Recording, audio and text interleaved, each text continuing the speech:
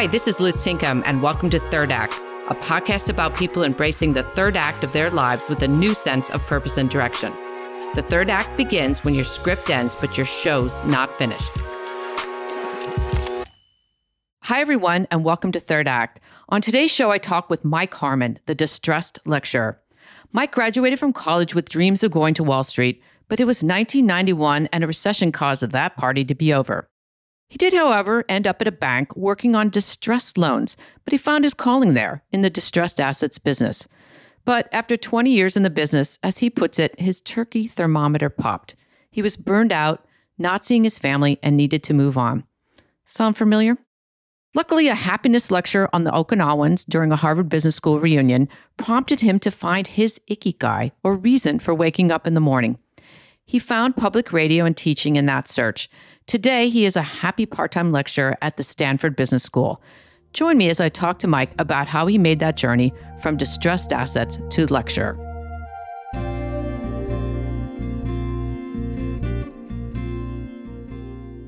Well, Mike, welcome to the Third Act podcast. Good morning. Where does this podcast find you today? So today I'm in my home in Manhattan Beach, California. Oh, I am jealous. That is a beautiful place to live. And you're about to go on vacation, correct? My wife is Dutch, and we're finally going to visit her parents in the Netherlands after 2.5 years. And then we're headed off to Costa Rica for some relaxation. Oh my gosh, that sounds wonderful. Well, thanks for taking the time to do the show before your trip. I want to start with some background on your first act. You grew up in the United States, but ended up going to McGill in Montreal. So why did you choose there? So I went to high school in New England, and I wanted something a little bit different culturally than what my friends were doing and, what my high school was like. But I didn't want to go too far from home, and McGill seemed to check all of those boxes. Okay. And what did you think, what did you major in? What do you think you're going to do coming out? So I was an economics major, and when I was in college, it was the 1980s. A lot of my friends and I were drawn to the lure and excitement of Wall Street. But when I graduated in 1991, unfortunately, the party was all over. There was a major recession. And so I ended up taking a job in the loan restructuring department at a bank called Society Bank, which is now part of KeyCorp. Okay. And you said to me when we were prepping that you found distressed loans and you loved it. Why did you love that line of work? Well, I think it was really the dynamic aspect of a lot of these companies. It's not like I find joy in others' pain, but I like that every company and situation that I encountered in the distress world was so different and dynamic. And it really felt like a great opportunity to learn new things on every deal that I worked on. It really kept me on my toes. You continue working, you go to PwC, you're still doing distress things. I think maybe it would be useful to describe sort of that asset class since it becomes your career. So what all do you do when you work with distressed loans and assets? The type of distress we're most often dealing with is called financial distress, which means it isn't so much that these companies have a broken business model, although some of them do. Often it is distress related to what we call the right-hand side of the balance sheet, which means that they just borrowed way too much money. And then there might be a correction in their business where that capital structure is no longer useful or tenable for them. And so I really like that aspect of it. It's kind of like a puzzle that you're trying to figure out in each situation. And eventually you realize you need to go on and get an MBA. So you head to Harvard. And while there, you identify Oaktree Capital as the place you want to be. And you told me that you harassed them until they gave you a job. So it must have worked because you were there for 20 years. So what did you end up doing at Oaktree? So we would raise pools of capital from institutional investors, groups like pension funds, endowments, and then we'd use this capital to buy companies or in some cases make influential investments in companies. And most of these companies were either distressed or they were going through some kind of transition. And the idea is that opportunities in these types of markets often offer superior investment returns relative to similar opportunities in healthier markets because, the dislocation from the balance sheet really causes an opportunity, and there aren't a lot of investment groups that can play in that space. I was a managing director there, so I would lead the deals to buy companies, and then I would sit on their boards of directors and help them improve their performance, and then we would sell them or take them public. And then you said the turkey thermometer popped. Say more about that. I love that phrase. It was kind of like it was the greatest job I could ever imagine until it wasn't. And the analogy of that a Harvard professor that I worked with later gave me for her, it was like one of those turkey thermometers where it pops when the turkey's done. And that's kind of how I... The Butterball Thanksgiving turkey, right? Yeah, exactly. And, I think for me, part of it was that I was traveling almost every single week, and that was really wearing on me after, doing it. Yeah, I know that drill. Yeah. And I wanted to be more present for my family. It felt like I was missing out on a lot of important moments there. But also there was an element of what was happening in the investment management industry. It's really become a lot more efficient due to a combination of factors. We've been in this low interest rate environment for a while. Technology has made it very easy for a lot of investors to play, and there have been very high capital flows. And this has made it a lot more challenging to find attractive investment opportunities. And this is particularly true in the distress space. So when the thermometer popped, what'd you decide to do? Well, I had to figure out, what to do. I was somewhat addicted to my job, to be honest. But I also wanted to do the right thing for my firm. I was on 7 boards of directors at the time, and I had over $1 billion of investments that I was responsible for. I didn't want to leave the firm without a succession plan for all of that. But part of it was really selfish. It was spooky, to be honest, to leave a role that had been a part of my identity for so long. This had been my dream job. I worked really hard to get it, and now I was considering leaving. I didn't want to quit the addiction cold turkey, so I wanted an easy glide path out. So I did something that no one had done at my firm. I gave the firm 3 years notice. And as part of that, I really wanted to have some time to figure out what my third act would be.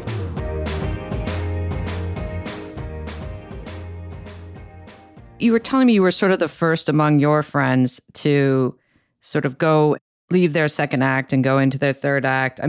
Were your particular male friends, were they supportive? Were they jealous? It's a little less typical to see men sort of at the top of their game decide to leave sort of early. Yeah, I agree with that. I think a lot of I would put my friends in different categories.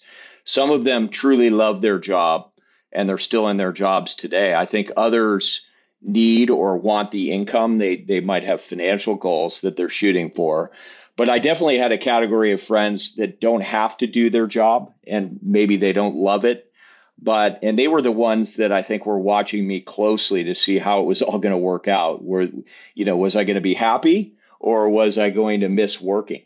And so then you go to your 20th Harvard Business School reunion and you go to a happiness lecture that had a profound impact on you. I think we need to hear this lecture. Can you tell us a little bit about it? Yeah, so the lecture was part of it, but it was really the path that lecture put me on that had the most influence. The lecture was put on by a professor named Michael Norton. He had written a book along with Elizabeth Dunn called Happy Money. But that really led me to read a number of books and listen to a number of podcasts on happiness generally.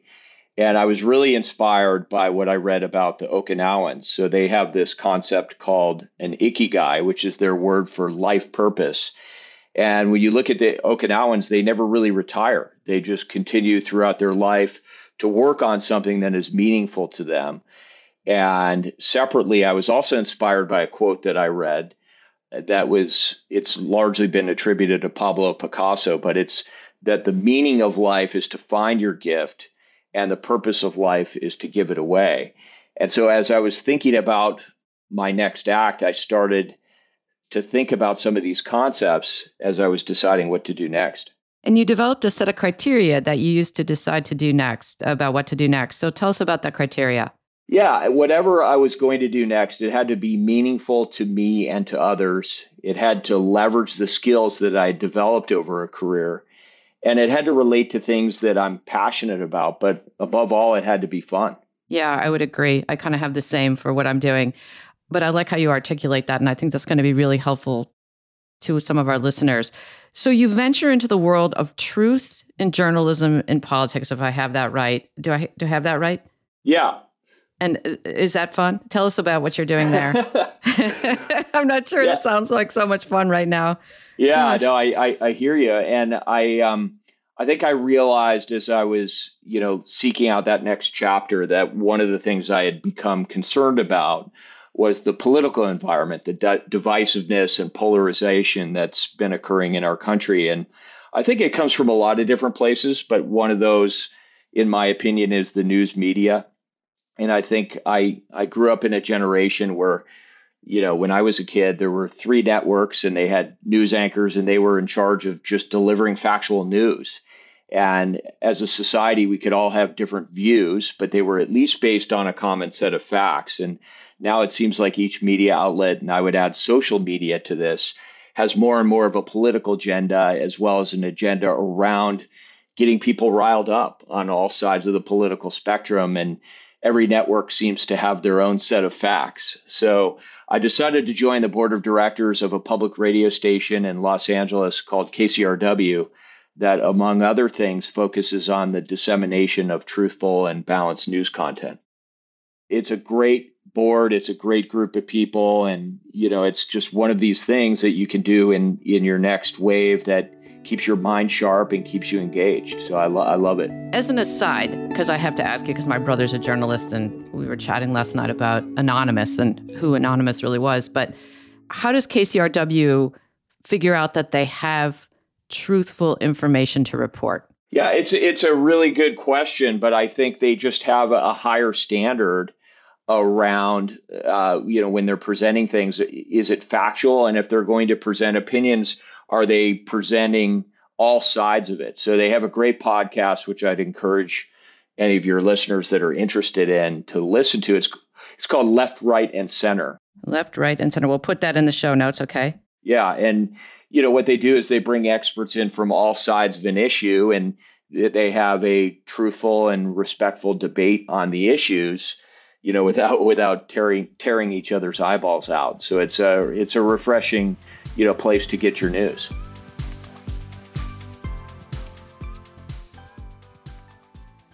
So then you also start working go back to the Harvard Business School. How did you get started there? One of my partners at Oaktree introduced me to an HBS professor named David Sharfstein, and he expressed an interest in writing a case study on one of my investments.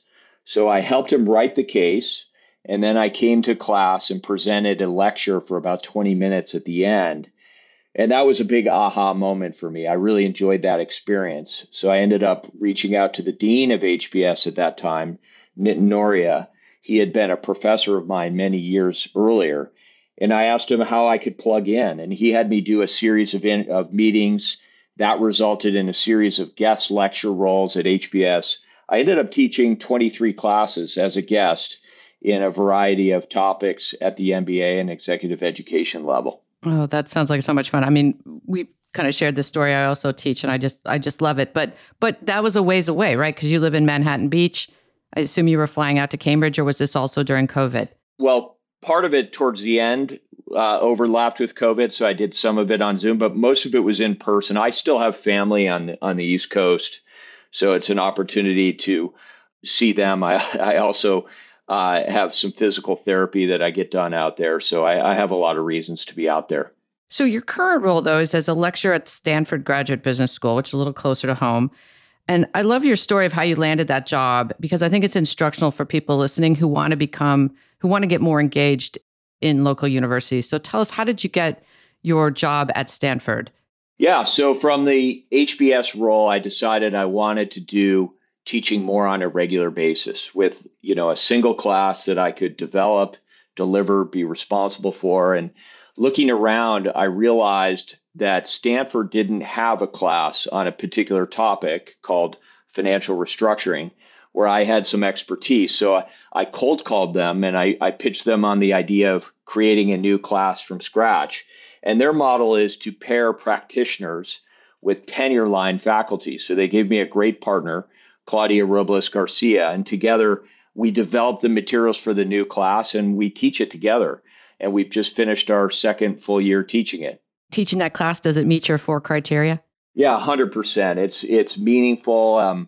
I think my favorite moment, and you'll relate to this, is, when you see the light bulbs go on in your students, and you see that it's meaningful to them as well, that you're really, transferring that knowledge. And it certainly leverages my career experiences. I'm very passionate about the material that we teach, and it's a lot of fun. I mean, after years of commuting to an office building and sitting on planes to New York every week, there's something refreshing about commuting to a college campus for work on a bicycle. I totally agree with you. I can ride my bike to school as well here. So what's next for you in your 3rd or your 4th act as you look forward? So it sounds cliche, but I've been spending my whole career thinking about what is next. And right now I'm just enjoying the situation that I'm in. To connect to my teaching, I've been doing some writing in business journals. I'll probably continue to do more of that, but I think, mostly it's more of the same. Great. So I almost named this podcast, I'm Not Done Yet. What aren't you done with yet? I would say just living my life to the fullest with good balance, between family, fun, and work. And my full-time job now is 10 weeks a year, and that's perfect for where I am in my life cycle. I think the rest of the time, I get to spend time with my family, travel, do sports, as well as some project work, research, and writing articles. So for me, that's the perfect life balance. And at least for now, I'd like to continue that. Well, I wish I could name this podcast When the Turkey Thermometer Pops, but that's probably too much. But because it's a perfect metaphor for how so many of us feel about life and jobs sometimes. So thank you so much for coming on the show and sharing your story. Where can our listeners find you online? Probably the best place is LinkedIn. I'm listed as Mike Harmon, Gaviota Advisors, or you can find me on the Stanford GSB website. All right. We will reference both of them in the show notes. Mike, thanks so much and have a wonderful vacation. Great. Thank you so much, Liz. Thanks for joining me today to listen to the Third Act podcast. You can find show notes, guest bios, and more at thirdactpodcast.com. If you enjoyed our show today, please subscribe and write a review on your favorite podcast platform. I'm your host, Liz Tinkham. I'll be back next week with another guest who's found new meaning and fulfillment in the third act of their life.